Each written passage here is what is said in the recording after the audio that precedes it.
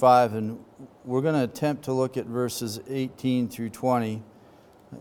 And I'll probably actually just leave off verses 18 and 20. I give you some thoughts in your notes there that you can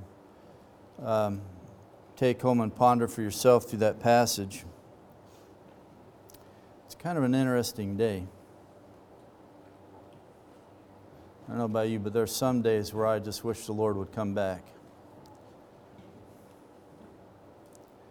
But it's also those days when I feel like that, this is one of those days. I'm also overwhelmed by the goodness of God. Because I usually have to remind myself of all the good things that are going on in my life and the things that God is doing in the midst of us. But this has been a sort of a bewildering passage, and Ecclesiastes isn't that easy of a book. Solomon lays out these thoughts, but at first not everything is really clear.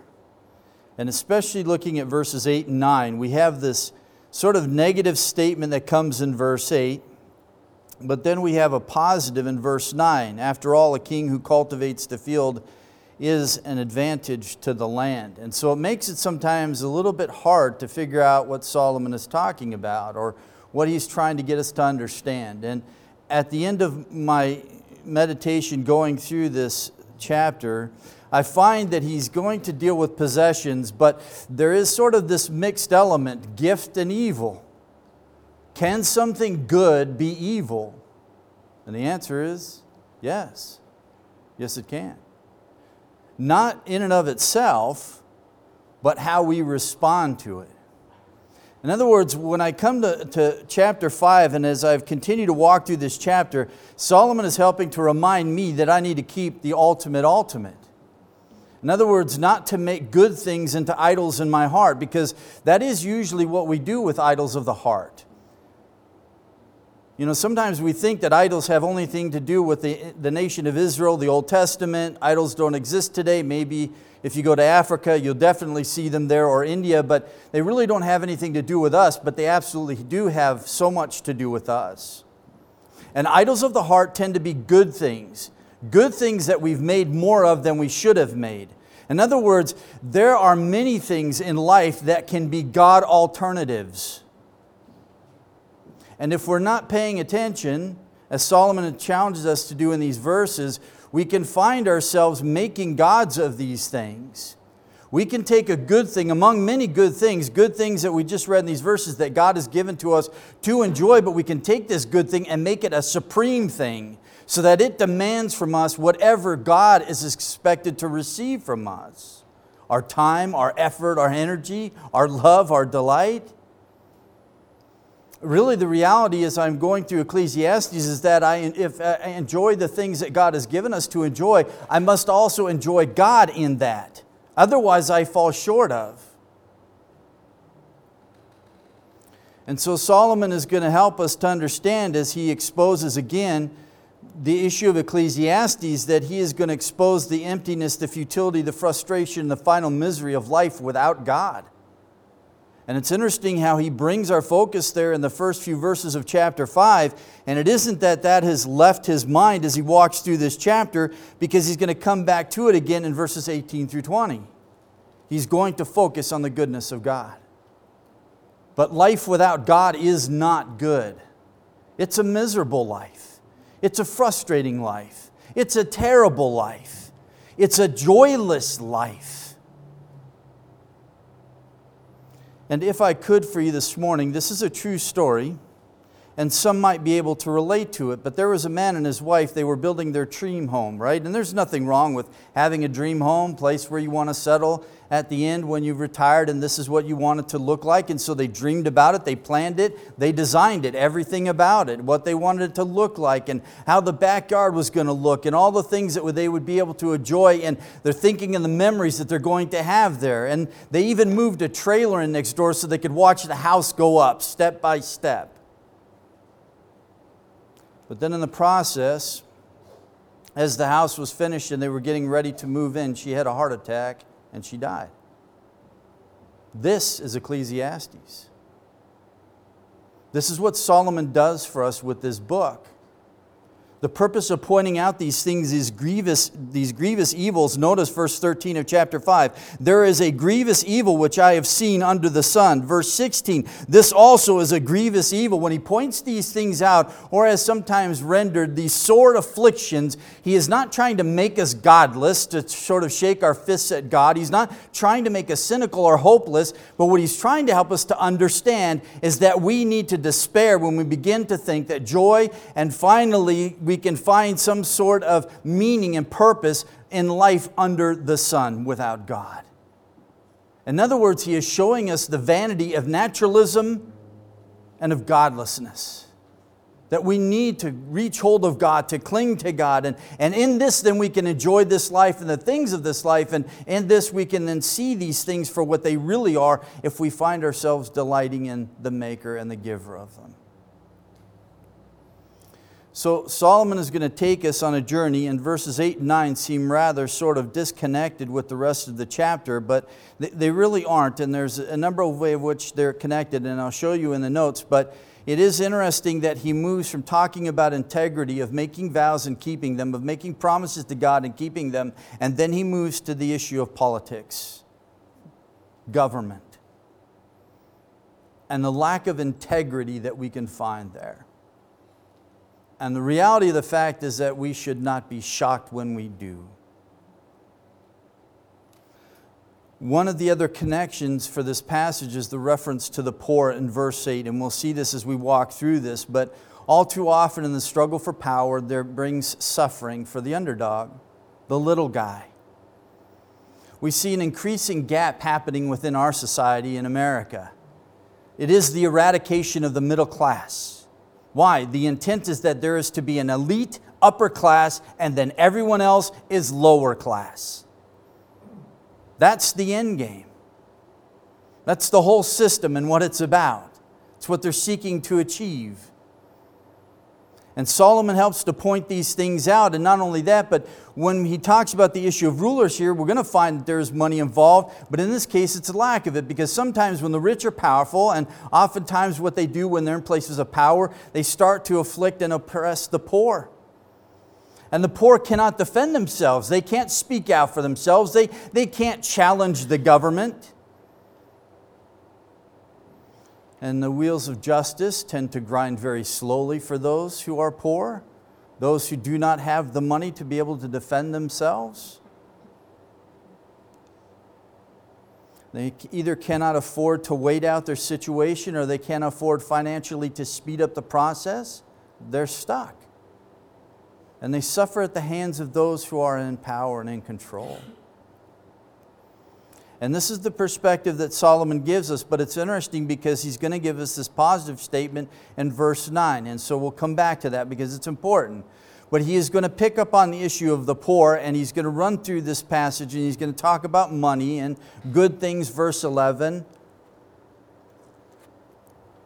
The rich man in 5:12, riches in verses 13 through 14. Riches and wealth in 5:19. He's going to carry this over into chapter 6, verse 2.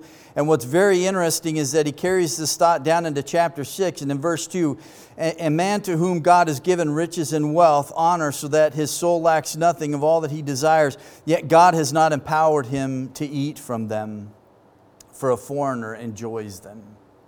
In other words, God doesn't allow him to enjoy that. Interesting contrast with the ending verses of chapter 5, is it not? We have then this reality of the fact for us to even be able to enjoy the things that we have that God gives, that God is also necessary in that.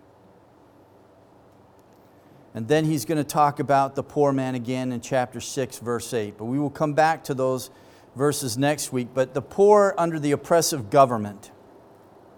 This is what happens with sinful human nature. We do this. We take what's good and we distort it. And we shouldn't be surprised by this. But what's interesting is how Solomon lays this out. If you see the oppression of the poor and denial of justice and the righteousness in the province, do not be shocked at the sight.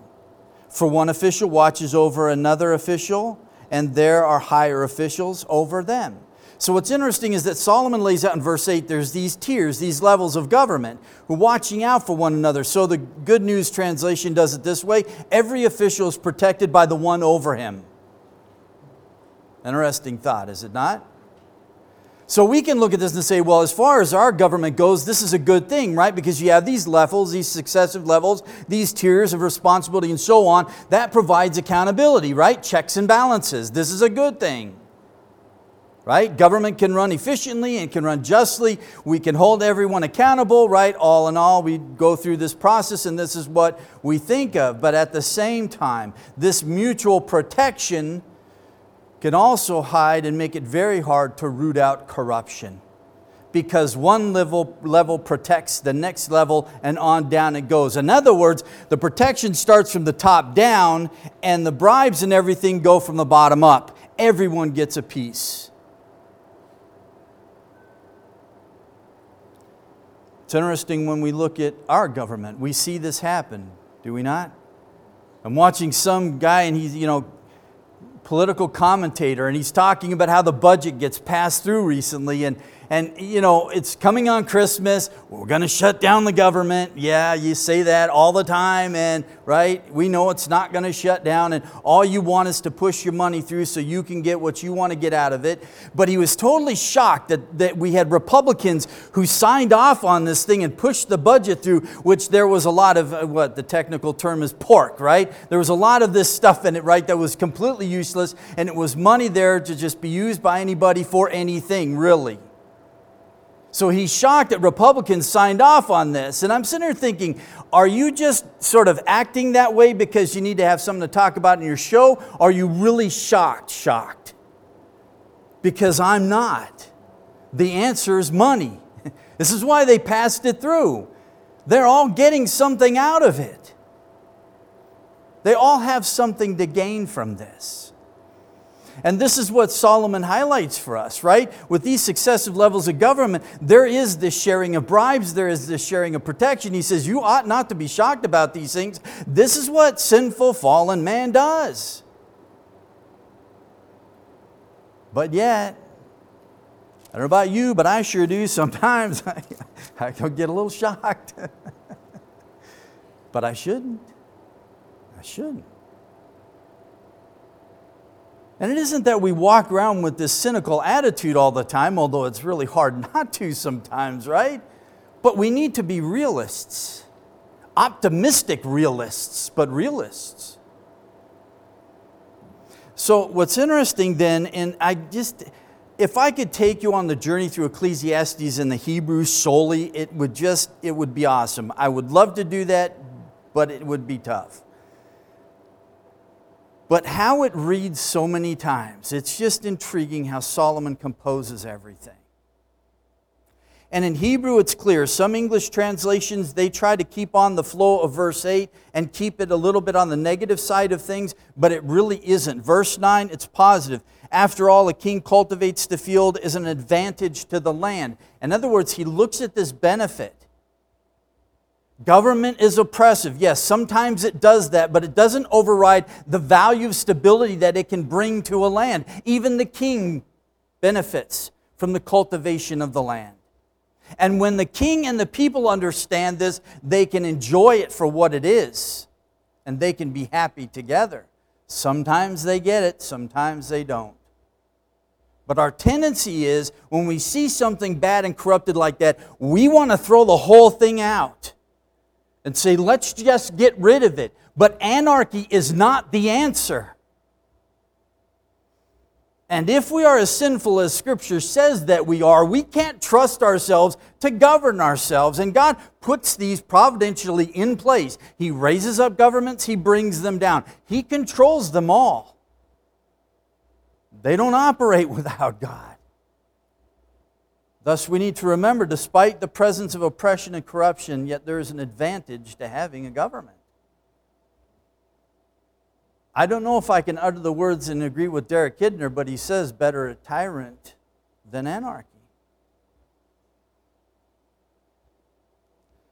So this is what Solomon does now. He opens the door, and he's going to move us then in verses 10 through 17. He's going to deal with the pursuit of money. two of my favorite topics, not government and finances. And what he wants us to understand, and he's covered this before, but there are truths that he deals with here that he didn't deal with in previous sections that we've seen, is he's going to talk about the trapping of pursuit of wealth as one's life goal. Doesn't deny the fact that we won't have money, that some won't be rich, that we won't have lots of possessions or land. He doesn't deny the fact that we should, invest in those kinds of things, but he gives us a proper perspective. And this is carried over into the New Testament. Christ also teaches about our finances. He says, do not store up treasures here on earth, store your treasures in heaven. Wherever your treasure is, there the desires of your heart will also be. So wherever your treasures are, that's where your heart is. And this is what Solomon is going to caution us with. There are drawbacks to money, and we have to realize this, right? In one sense, it's a necessary evil. We have to have it, right? We have to feed our kids and clothe ourselves and do all of these things. Got to pay rent, got to pay mortgage, and do all of this stuff. But Solomon says you need to understand there's drawbacks. The first is this, verse 10, money is addictive and unsatisfactory. He who loves money never has enough. Whoever loves wealth is never satisfied with their income. As money flows in, there is this element of lack of contentment. You want more. But here's the thing, that void is never going to be filled. You will never be ultimately and totally satisfied with it. But yet we can find ourselves pursuing it, find ourselves thinking that somehow wealth is going to bring true happiness and contentment. Look at all those who play the lottery, thinking that if I win it big, my life is going to be amazing from here on out. But it's amazing how many of them commit suicide after they win. Because they find that no matter how much money you have, you cannot buy true joy. You can't.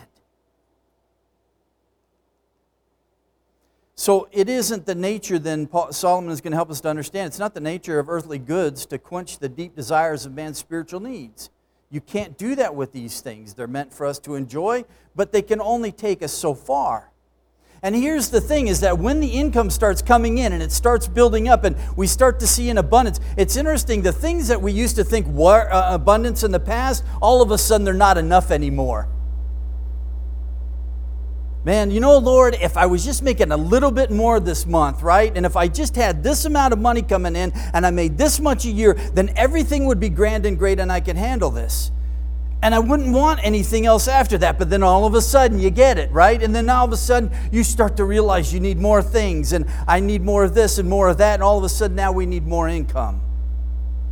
And before you know it, you can find yourself on this roller coaster in which you look at whatever was abundance to you before. It's now meager. It's inadequate, right? My desires grow. My aspirations grow. Everything starts to enlarge.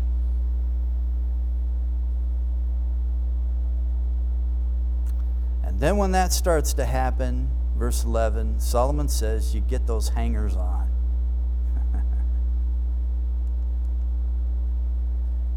He says for us, when good things increase, those who consume them increase. Interesting thought. In other words, the more you have, the more people come around and help you want to spend it. Lottery winners, all of a sudden they've got long-lost relatives showing up at their front door with all these grand ideas of how they can help spend their money for them, right? But it starts this way. And it isn't that you can't have a salary increase or any of that. But Solomon is cautioning us to be careful, because with these things then, right, it is producing within us a desire for more. Not being content in what God gives you for the day. The needs of the day and the way that He provides for each and every day. Accept each day as God gives it and the things in it as God gives it. Don't worry about tomorrow or the next day. Because when we start going down that pathway, Solomon says we open ourselves up to all kinds of problems. The increased income will draw more attention from family and friends and all of that. They're going to come. They want to help you spend it. In other words, the more the income, the bigger celebration. The list starts to grow of all the invitees who want to come and help you spend your money. And it's interesting because when I read this, and I was thinking about this thought, and I was thinking about MC Hammer, rapper back in the day. Can't touch this, right? The song. We still hear it on commercials. And it was interesting because I remember seeing an interview years and years ago, and he was talking about how he'd go on tour, and he had this huge entourage, and it kept growing. And it started off with family, and he would give a few of them jobs, and then he had his friends that grew up in the hood with him and all this stuff. And so he started taking them all along, and so they would all go on tour with him. And he said after a while, the people who were there, they weren't even working for me. They just went on tour, but he paid for it all. Well, no one's going to complain about it, right? If you're handing out freebies, they're going to show up. And then all of a sudden, right, he's starting to realize, I don't have any money left. Not only that, but Uncle Sam came and said, hey, you didn't pay us our share. So now we're going to take your house and everything else. So I guess you can't touch this. But they came and they took everything else from him, and he lost it all. But this is what happened. Solomon says, you need to know, if you start pursuing income and people are going to start coming around, the more that it increases for you. The more you have, the more headaches you're going to have. And this coming from a man who had everything. Who better to speak to this? Not only that, verse 12, that money disturbs one's peace. Solomon says, the sleep of the working man is pleasant, whether he eats little or much. But the full stomach, indicating abundance, of the rich man does not allow him to sleep. Two elements that are here, right? Having riches and not having riches. So the working class individual, he sleeps soundly, even though he's living off of rice and beans. Good with that. But there's insomnia for the one whose stomach is full. And it is very interesting. You would think that they would be satisfied. And in Hebrew, that same word that's used in verse 10, translated satisfied, is the same one that's used here of the full stomach. But Solomon is showing us the irony of it all. You think you have everything. You think that you would be content then. And that there would be satisfaction and peace in your rest. But he says, no, it's not going to happen. The working man earns and eats his daily bread, depends for tomorrow's supply upon tomorrow's toil, and he sleeps sweetly. But the capitalist and the investor, they have restless nights of anxiety. Is my money going to be managed right? You watch all the stuff that's happened lately, right? Cryptocurrency, the complete ripoff, right, of all of those people's money. Retirement's gone. Millions upon millions of dollars. And no one knows where it's at.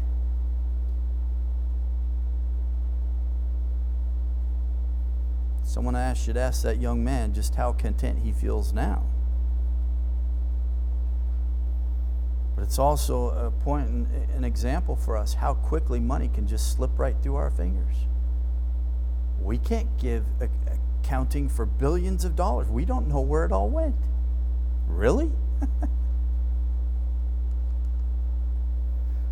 So Solomon says, okay, let's talk about wealth, loved and lost. It's the old saying, better to have loved and lost than not to have loved at all, but in this case, probably not. He's going to talk about this issue, and this provides for us a transition that happens in verses 13 through 17. He's going to talk about the individual at greater jeopardy, potential of experiencing this greater loss. It's interesting to me because he does this often in Ecclesiastes, is that he uses death as sort of the final negation for misplaced human values in life. You can't take it with you, is really what he comes down to. Verses 15 and 16. As he had come naked from his mother's womb, so will he return as he came. He will take nothing from the fruit of his labor, and he can not carry in his hand. Verse 16, this also is a grievous evil, exactly as a man is born, thus will he die.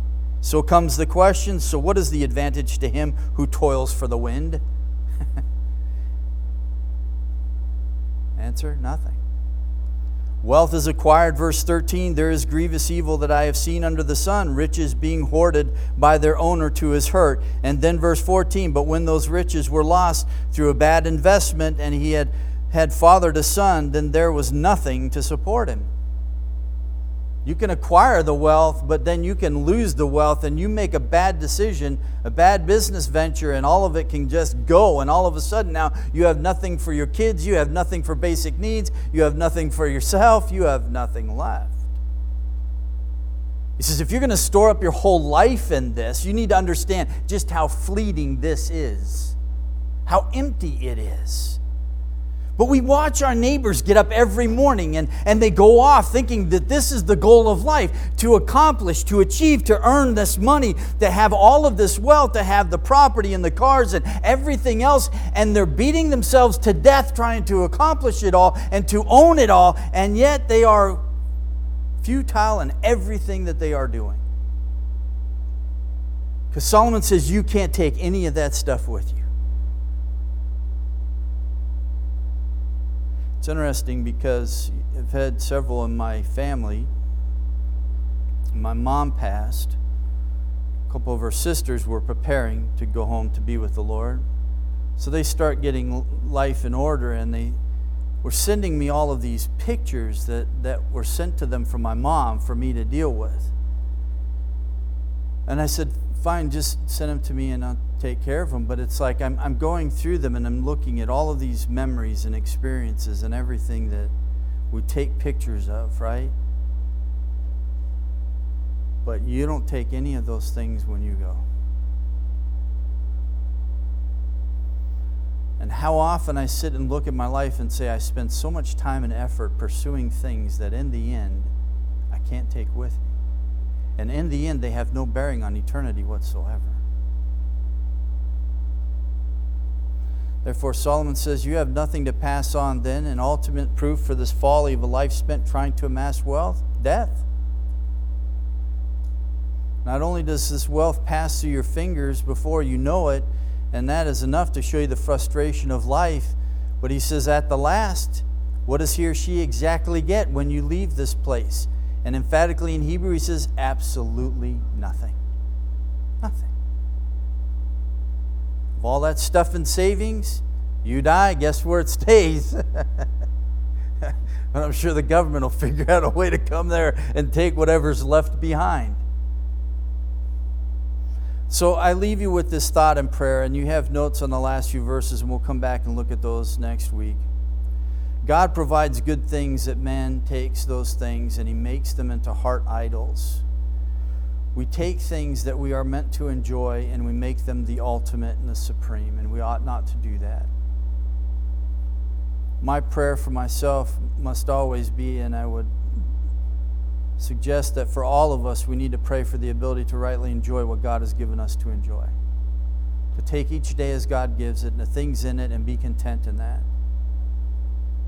Because all truly God-honoring delight in creation is a marvelous gift from God. This is the end of the chapter. It's all a gift from God.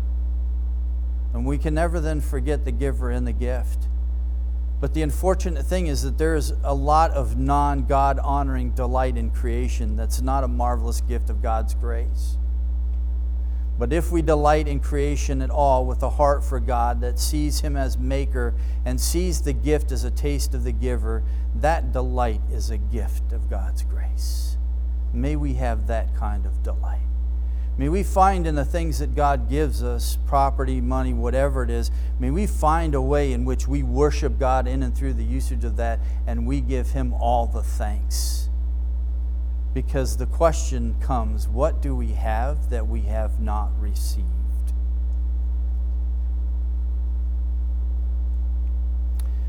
I'm going to do a little something in our closing this morning. T, I'm going to take this mic off. You can stop recording for me.